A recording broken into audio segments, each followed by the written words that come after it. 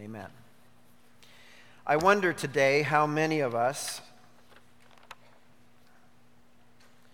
or how many among us, have had our understanding of grace shaped by the circumstances of life, in particular, damaged by the circumstances of life. I'm suspecting that most of us here have been touched in some way by difficult circumstances that have deformed our understanding of grace. Maybe it isn't so hard for you to imagine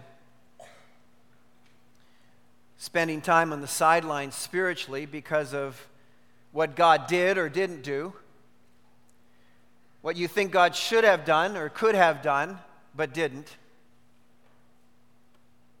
what you had to live through that you know God could have changed or rearranged but didn't,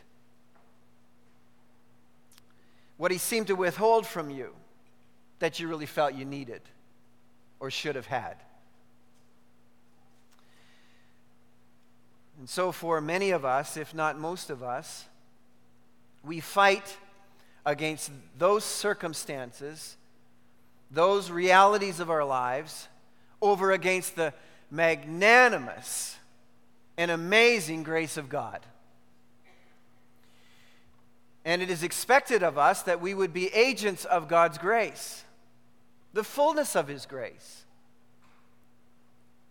And then we encounter a man like Jonah, a prophet of God. How do we begin to process the man who sits down and hopes that God won't be gracious to people? How do we come to terms with that kind of hurt, that kind of bitterness, that kind of disappointment, that kind of anger? The backstory, of course, is that Nineveh is a bully nation. They'd been sponsoring terrorism in the world for several centuries. And often Israel, or the Jews, were the brunt of that terrorism. And Jonah was not immune to the emotions of what it was like to be the target of terrorism. And then expected by God to be gracious and magnanimous and kind and ministerial to the people who had hurt him, hurt his people, hurt his ancestors. And God let it happen. So this morning, I want to talk about being angry with God.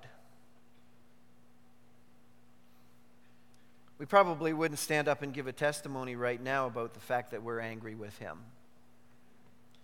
But there's a good possibility that among us there are those who are right now angry with God, or at the very least disappointed with Him. So when God's ways disturb our sensitivities, sometimes we run, sometimes we hide, sometimes we get disappointed, and sometimes we get downright angry with God. So maybe that's where you are this morning. And that's a really horrible place to be. And you already know that.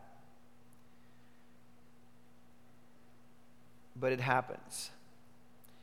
And so I want you to open up your Bibles this morning as we conclude this study in the book of Jonah to Jonah chapter 4, if you would. I don't think anger can be described in more graphic terms than it is in the first verse of chapter 4. And English doesn't do it justice. I might take a shot at Hebrew for a second. Just because the first verse sounds the way Jonah feels, and Hebrew can bring it out.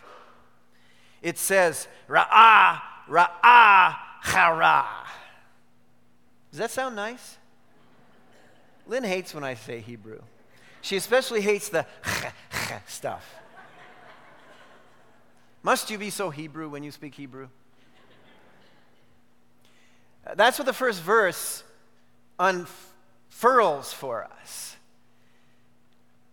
There's no way to describe anger greater than it is here. Jonah is absolutely infuriated. Okay?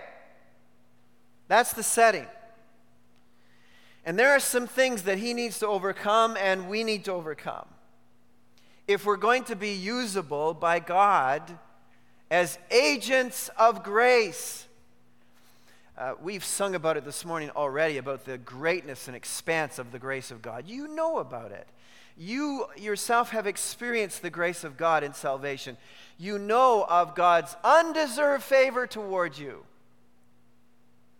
And we also know that we are expected to be marketers, middlemen, agents of God's grace to other people. We know that. But sometimes our emotions get in the way, as they have in this case. So what are we to do? Well, let's look at the text. But Jonah was greatly displeased and became angry. That doesn't sound like much, does it? Does that sound like the Hebrew? No, it doesn't. We can almost pass that by. He prayed to the Lord. Quite a transition. "O Lord, is this not what I said when I was still at home?" Have you ever complained to God in prayer? Your prayers, are they complaining, whining? "That is why I was so quick to flee to Tarshish. I knew that you're a gracious and compassionate God, slow to anger and abounding in love, a God who relents from sending calamity. Now, O Lord, take away my life, for it is better for me to die than to live." This is now the second time that Jonah's expressed a death wish. "Just kill me, God." He said, "Throw me overboard. I'd like to die." And he's going in this misery. Just die. He just goes into prayer with God, whines to God, and says, "I just want to die." Now, I'm pretty certain there's some people who've prayed that in here too. You're probably glad today that God didn't answer that prayer the way you asked for it. But the Lord replied, "Have you any right to be angry?" Jonah went out and sat down at a place east of the city. There he made himself a shelter, sat in its shade, and waited to see what would happen to the city. Then the Lord God provided a vine and made it grow up over Jonah to give shade for his head to ease his discomfort. And Jonah was very happy about the vine. But at dawn the next day, God provided a worm, which chewed the vine so that it withered. When the sun rose, God provided a scorching east wind, and the sun blazed on Jonah's head so that he grew faint. He wanted to die and said, "It would be better for me to die than to live." But God said to Jonah, "Do you have a right to be angry about the vine?" "I do," he said, "and I'm angry enough to die." But the Lord said, "You have been concerned about this vine, though you did not tend it or make it grow. It sprang up overnight and died overnight. But Nineveh has more than 120,000 people who cannot tell their right hand from their left, and many cattle as well. Should I not be concerned about that great city?" Wow. Well, let's look at this. The first hurdle that needs to be overcome in a world where God's ways are not our ways is this: our hidden sense that we really deserve God's favor, or at least we deserve better when compared to others. Now, as you were looking at this text over again, did you wonder why Jonah went out and sat down on the hill somewhere on the east side of the city and just watched?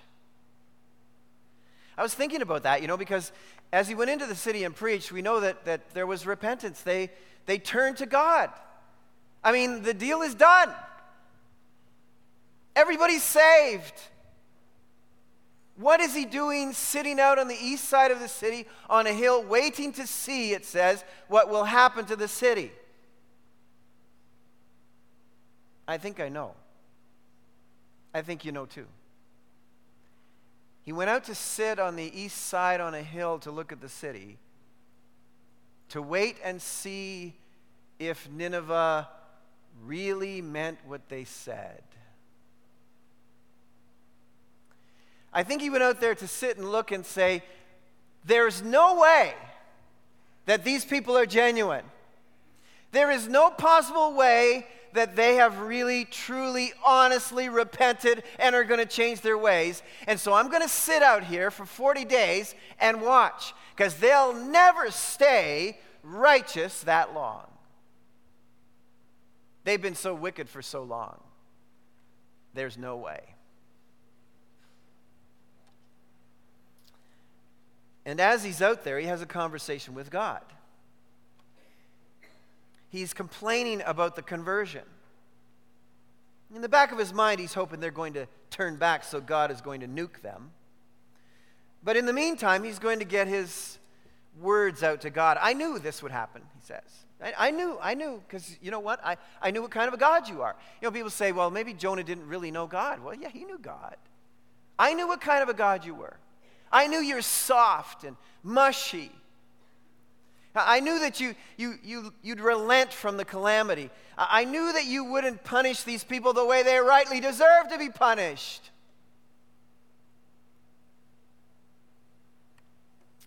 Because they don't really deserve your grace. I deserve it, but they don't deserve it. They'll be back to the nasty in no time. You just wait and see, God.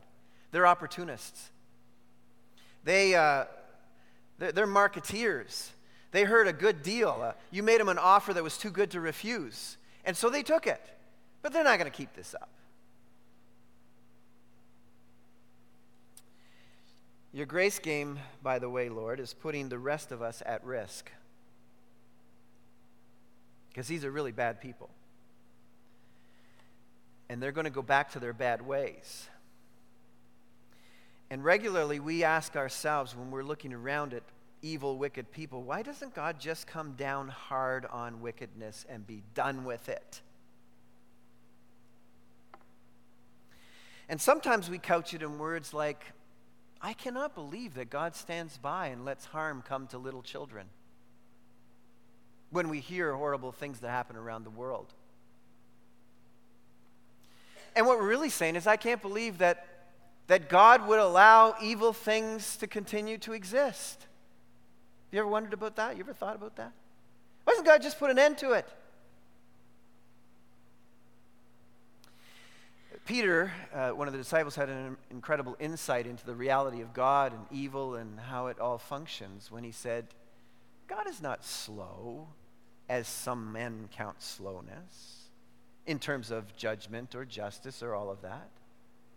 But rather, our God is patient, not willing that any should perish, but that all should come to faith in him. If God arbitrarily, somewhere along the journey of humanity, had decided that he's going to put an end to all evil and wickedness, he would put an end to you and to me. We would have never had the opportunity for salvation. Because at that instant of evil and wickedness, God puts an end to it.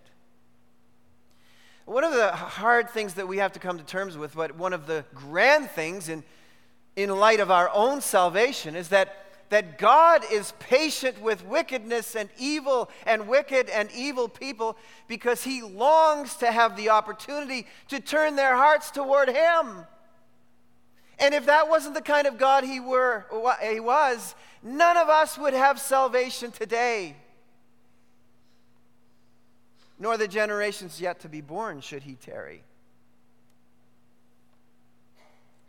We struggle with compassion, especially seeing someone clearly undeserving getting favor. But the reason that evil endures in this age is because of God's great patience to bring salvation to more evil people. And he's willing to risk the casualties along the way. And I thank God that he is. He is not slow in justice and judgment. He is merciful. Well, there's another hurdle that Jonah had to overcome, as I see it here, and that is, and we do as well, is our preference for vindication over reconciliation. We've probably all heard that term, I don't get mad, I just get even. Well, Jonah turned it around. He gets mad and he wants to get even. Jonah's the quintessential angry guy. Assyria, as we all know, was a sponsor of terrorism. And I can tell you that the graced man or the graced woman who doesn't appreciate the grace of God in their own life can almost be more dangerous and deadly than a terrorist.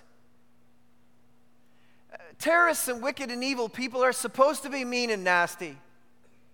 But people who have experienced the grace of God, well, we're supposed to be the epitome of grace. We're supposed to be, of all the people in the world, people described as, they are gracious people. So how would your coworkers describe you? How would your neighbors describe you? How would your children describe you? How do your relatives describe you? Oh, man or woman of God. Do they say, well, one thing for sure about them, they are people who are amazingly full of grace. They are so gracious. I hope so. I haven't noticed so.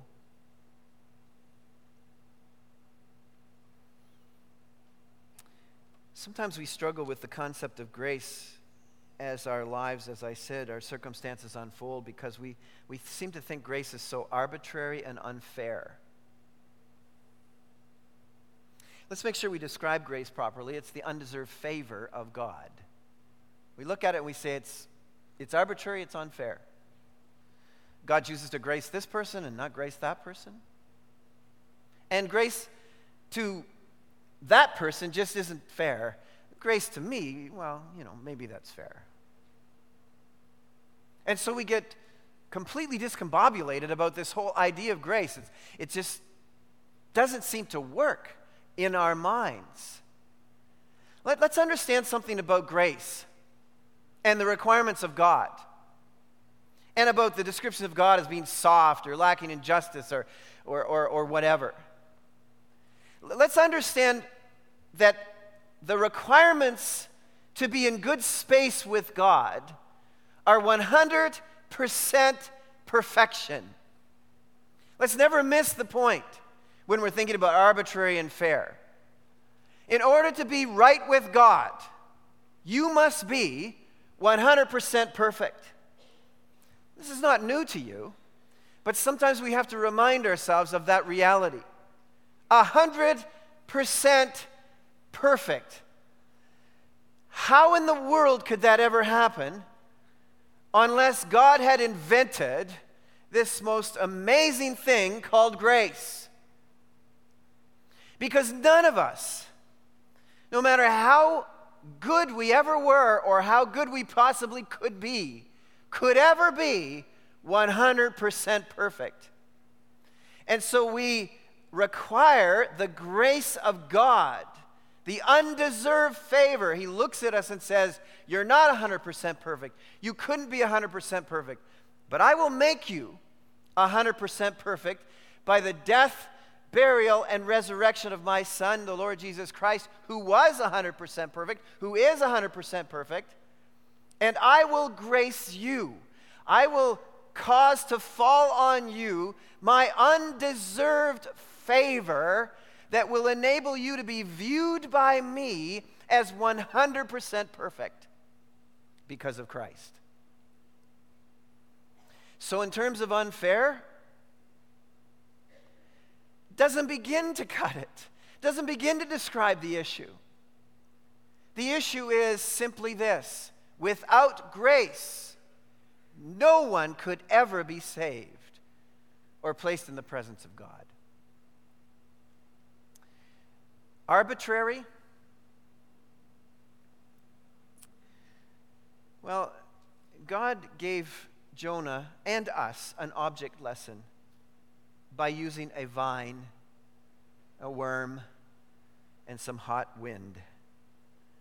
He grows the vine, It says here in verse 6 that God provided a vine and made it grow up over Jonah to give shade for his head and ease his discomfort. And Jonah was very happy about that. God made the vine to grow to shade the prophet with a bad attitude, not because he deserved it, but because he needed it.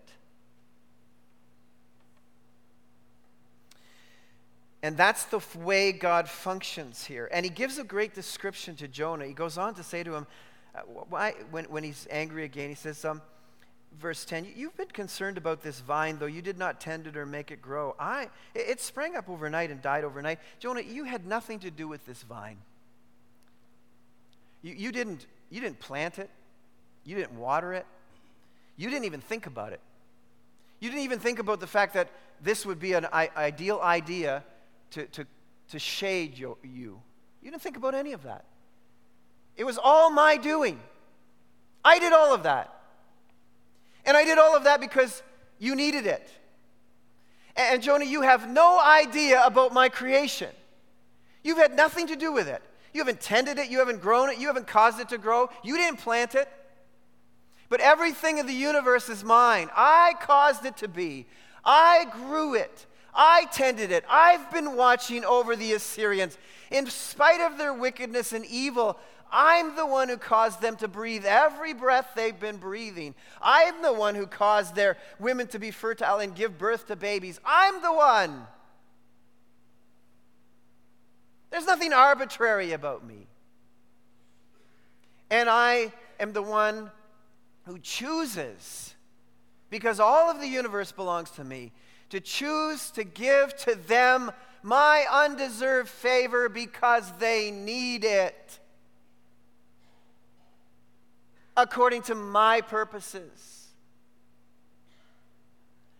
The Apostle Paul, when the Roman Christians were having a struggle with this concept, said, the Lord God will be compassionate on who he will be compassionate, and he will have mercy on whom he has mercy. Not arbitrarily. Paul goes on to say, because they are purposed in God, Romans 9:16. For my grand purposes, to display my power and glory. Jonah, I wanted you to go and preach this sermon not so that you could become the greatest evangelist of all time. Not so that you could experience a real exciting day in your life when your message was responded to. I did all of this because I wanted to display to the universe my great glory and ability to turn evil, wicked people's hearts around. Not arbitrarily. Purposely.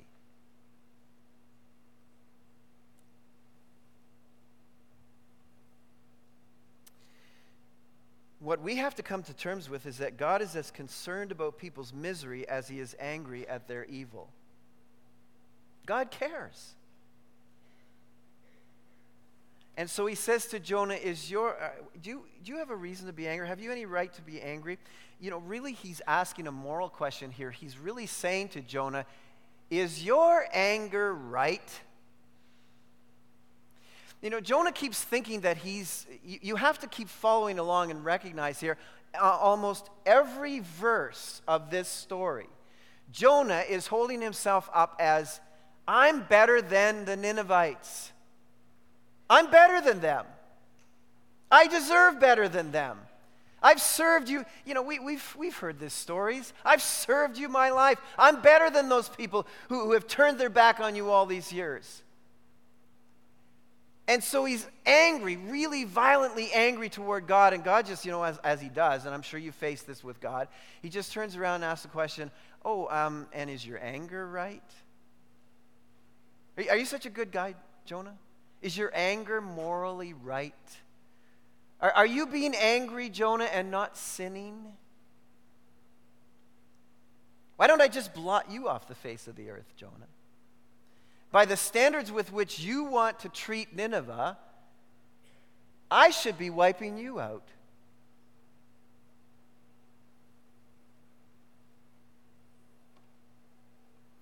God is slow to anger. The contrast is obvious. And Jonah is fast to be angry. And so are we. Grace is neither deserved nor arbitrary. It's purposeful. And it's the only way we could ever be saved. There's a third thing I notice here, and that is this, that we need to overcome our concern about things rather than people. I'm sure it hasn't escaped you as you've been studying this story, the incredible number of ironies in this story. Jonah's refusal to be gracious while he depends on the grace of God for everything. Have you noticed? The text is specific on making note of certain things in the descriptions. God provides a fish to save him. That's grace. As we're reading along, it says here that Jonah himself made a shelter. This is fascinating, a little bit hidden irony, but a fascinating thing. A sukkah. Any of you out here ever heard of the Feast of Booths? You've heard of that. You know what the Feast of Booths is all about? It's the celebration that was expected of good people of Israel to thank the Lord for his provision of grace when he rescued them out of the Exodus. Booths, the Feast of Booths, when they made shelters, it was a symbolic reminder to them of the amazing grace of God. And so here you've got Jonah, the sulking prophet, makes himself a sukkah to sit in a booth that would be the symbol of God's grace while he folds his arms in disgust, hoping God won't be gracious. Oozing with irony. But that's not enough. God provides, it says in the text, a vine. Grace words. Jonah doesn't want to be gracious, but he's thriving and living on the grace of God. Because, get this, Jonah's handiwork, his own booth, wasn't adequate enough to keep him shaded.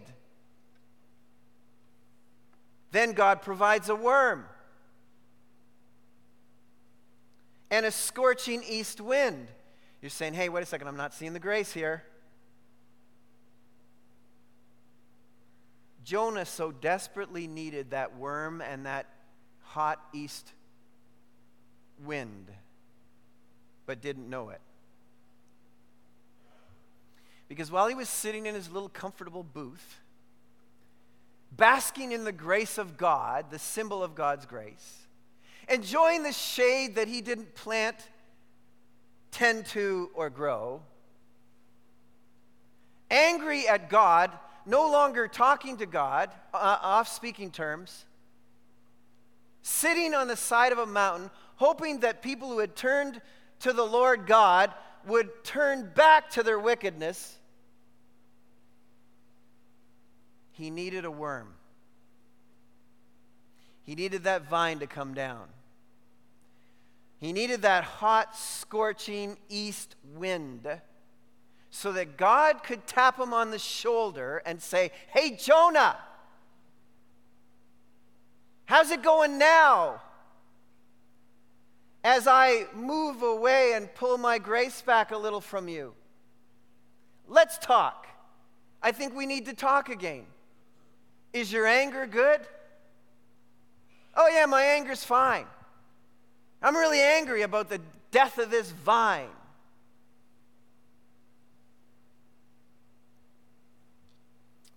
This is the same Jonah, pouting in the context of this story, who extols to all of us the amazing characteristics of a God who guarantees Jonah's rich future, and yours and mine too. He gives this great description that is repeated 7 times in the Old Testament of God. God is gracious. He intervenes for care alone. That's who God is, just because we need it. He's compassionate, soft like a mother's womb. He's slow to anger. He's patient and postpones his anger. He's abounding in love, relentless love, the kind of hesed love, that loving kindness, the everlasting loving kindness of God that doesn't go away, that guarantees a repentant sinner the love of God. Yes, Jonah, I'm afraid that by your very admission, by your very sermon of how you've described God, He is absolutely going to love those who've turned to Him in Nineveh. Those people who you can't stand, yes, Jonah, because of the characteristics of God. And He relents from sending calamity. Do we realize in describing our God and knowing who our God is, He absolutely agonizes over the sinful? He agonizes over the sinful the way a spurned parent does for a lost child. Never miss this. God is not sitting in heaven rubbing His hands delightfully with glee, looking at the vast majority of wickedness and evil on the earth and saying, I can't wait for Judgment Day. That's not God. God looks over the world and agonizes like a parent whose child has gone wayward.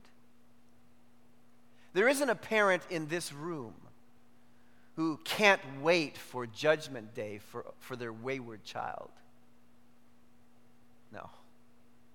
No, God's heart, that Jonah didn't seem to really, he could mouth about God's heart, but he didn't possess God's heart.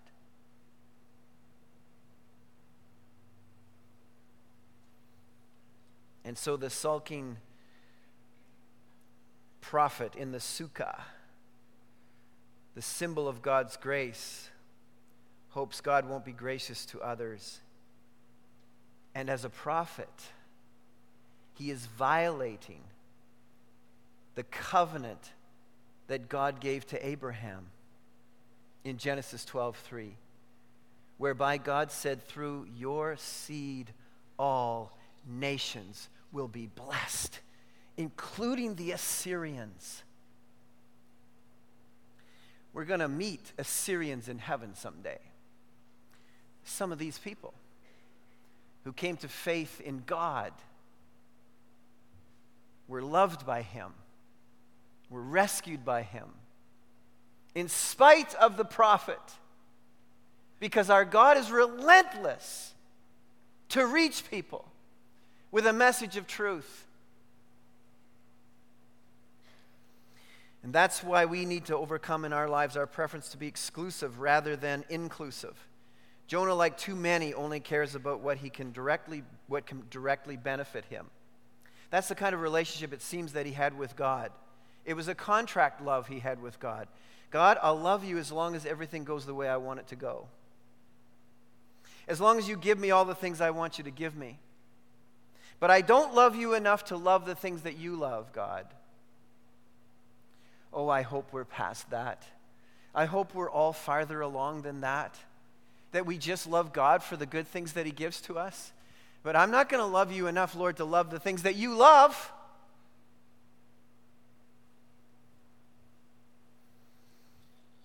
We are preoccupied with good people like us. Not because they're good, but because good people tend to benefit us. God said to Jonah, Jonah, listen, what about 120,000 plus people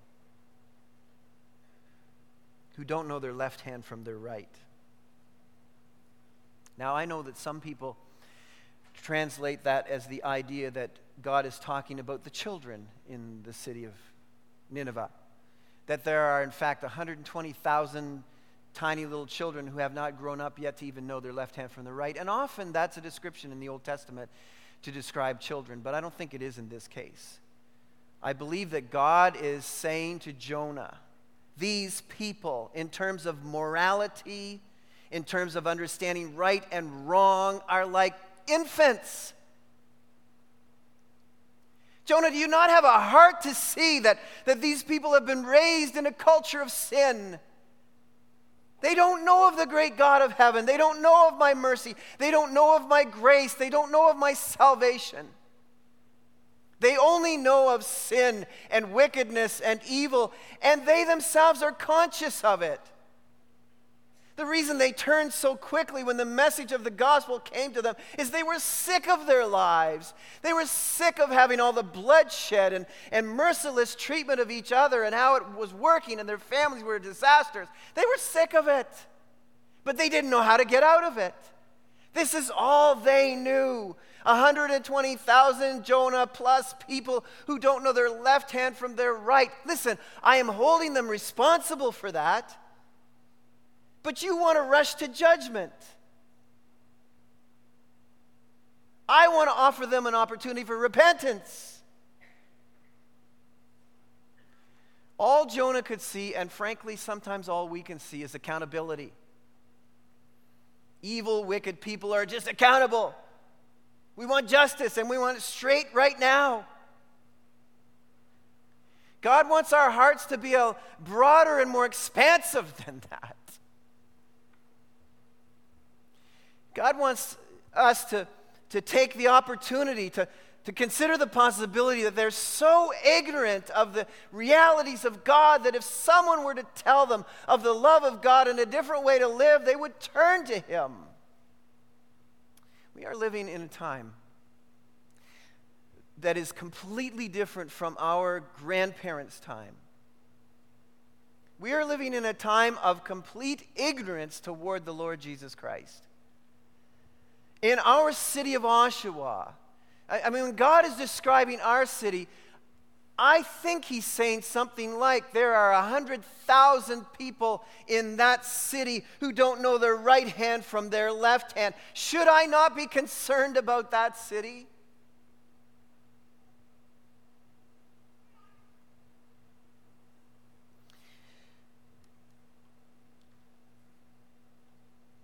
Finally, I look at this and I wonder, what's really at the core of Jonah's problem? I know he thought he deserved grace and all that, but there's something more here. Why is he so angry? Why does he want to die? This doesn't make sense. I get it that he hated the Ninevites and Assyrians and didn't want them. He was afraid of them and all of that. I get all of that, but there's something more. There's something at the root of his life that was broken. And I think it's this. When you are that angry with God, at the very core of your life, you don't trust Him. You don't trust God. I really believe that at the very center of Jonah's issues was his inability to trust God for his future. He said, listen, I don't want to go back to Israel and be the number one hated guy because I went in and was responsible for the conversion of our enemies. Because God, I can't trust you to go back to Israel. And God, I don't want you to save these Ninevites because I know that every one of these people whose lives are still existing, they'll turn back to their wickedness. And they'll just come after us and beat us up all over again. So God, I don't trust you.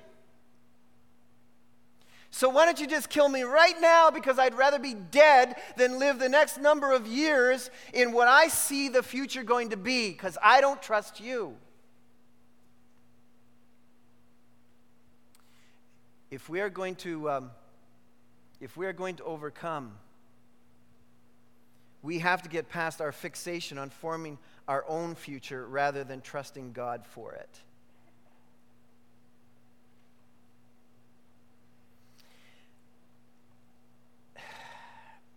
You know, Jonah's the guy who was basically saying to God, would you let me be your point person for forming the future?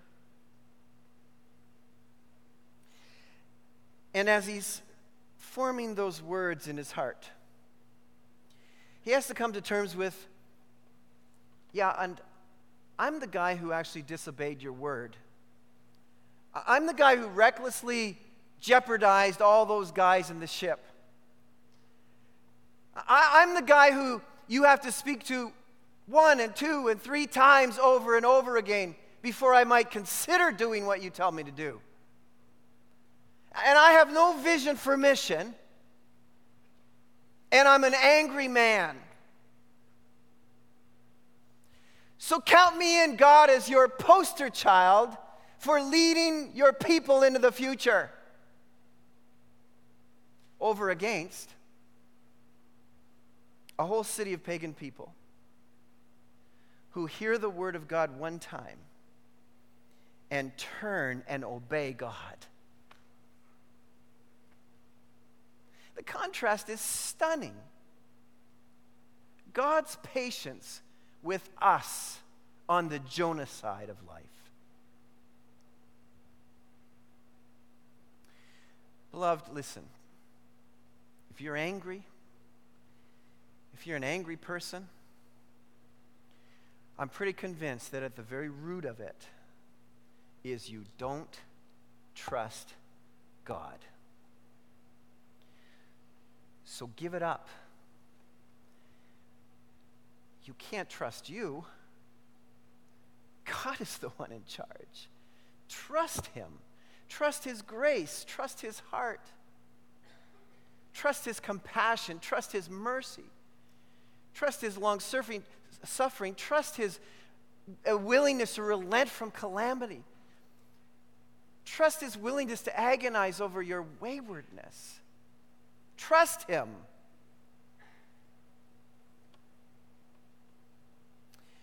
God sees possibilities with the wicked where we only see accountability. We rush to judgment.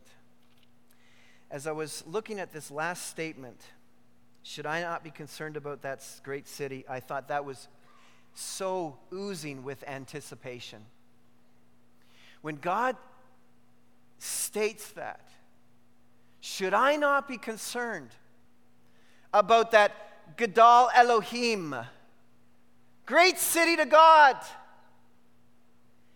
In his vision is the Lord Jesus Christ, who would come and die for the cities of the world. God is saying, should I not be concerned? I'll tell you, I will tell the world how concerned I am. I am concerned all the way to the cross. How concerned is God? How much can you trust God? He sent his only Son to live and die so that you could be saved. That's how much you can trust him. Oh God, this morning, as we conclude this with this very abrupt statement from you that reaches right to the heart, God, I pray that we, your people, would allow the Holy Spirit to invade our hearts powerfully, that we might truly live for you, I pray. In Jesus' name, amen. As I concluded my study time on this amazing book, I jotted down this prayer for myself. Maybe it would be good for all of us. Lord God, I may have been damaged or yet to be damaged in life, but don't let life take away the expansiveness and wonder of grace. Don't allow trouble to make me small and steal away the greatness of a life lived on adventure with God, to become petty, to have no vision, to be angry, uncaring, or selfish, when all over me is undeserved favor of a great God. Our Father, that's our prayer this morning as we conclude. You've poured out your heart and life for us. You've taken away our sin. You have lavished us with undeserved favor of your love.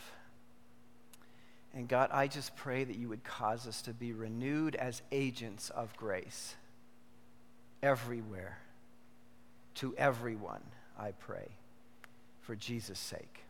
Amen.